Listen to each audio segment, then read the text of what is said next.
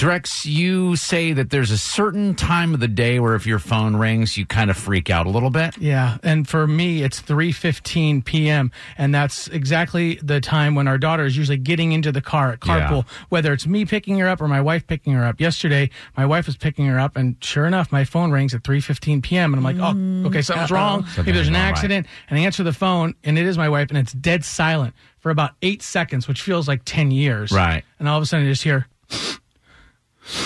I'm like, honey, what's wrong? Is everything okay? She's like, I just have a hard time going back and forth between her still being my little girl and being excited to see what she does in this wonderful life. I'm like, what are you talking about? Right. Avery lost her first tooth today at school. Oh. And she's like, and my wife goes on to say, and I wasn't there, and, she's just not a baby anymore, and she's losing it. And then, my daughter's in the background like, I'm so excited, the tooth fairy's coming. I'm like, I'm happy for you too, honey. This is so fantastic. Right. So that was first lost tooth, first tooth fairy visit. Yeah. So it's really, so the tooth fairy visited, and I actually just got a text from my wife, and she said, hey, did you know that the tooth fairy took Avery's tooth this morning? And I said, well, yeah, that's what happens, right? The tooth fairy gives you money in exchange for a tooth. She goes, no, that's not what happens. You have to email the tooth fairy immediately and tell her to bring the tooth back. No, that is what happens. That is what happens. Okay, then we're all in agreement. I don't think you need to email the tooth fairy anything. The tooth fairy always took my teeth. The tooth fairy, first of all, doesn't have a customer service department.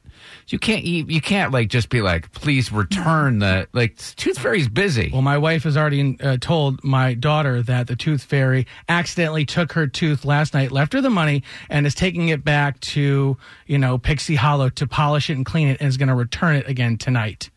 Oh.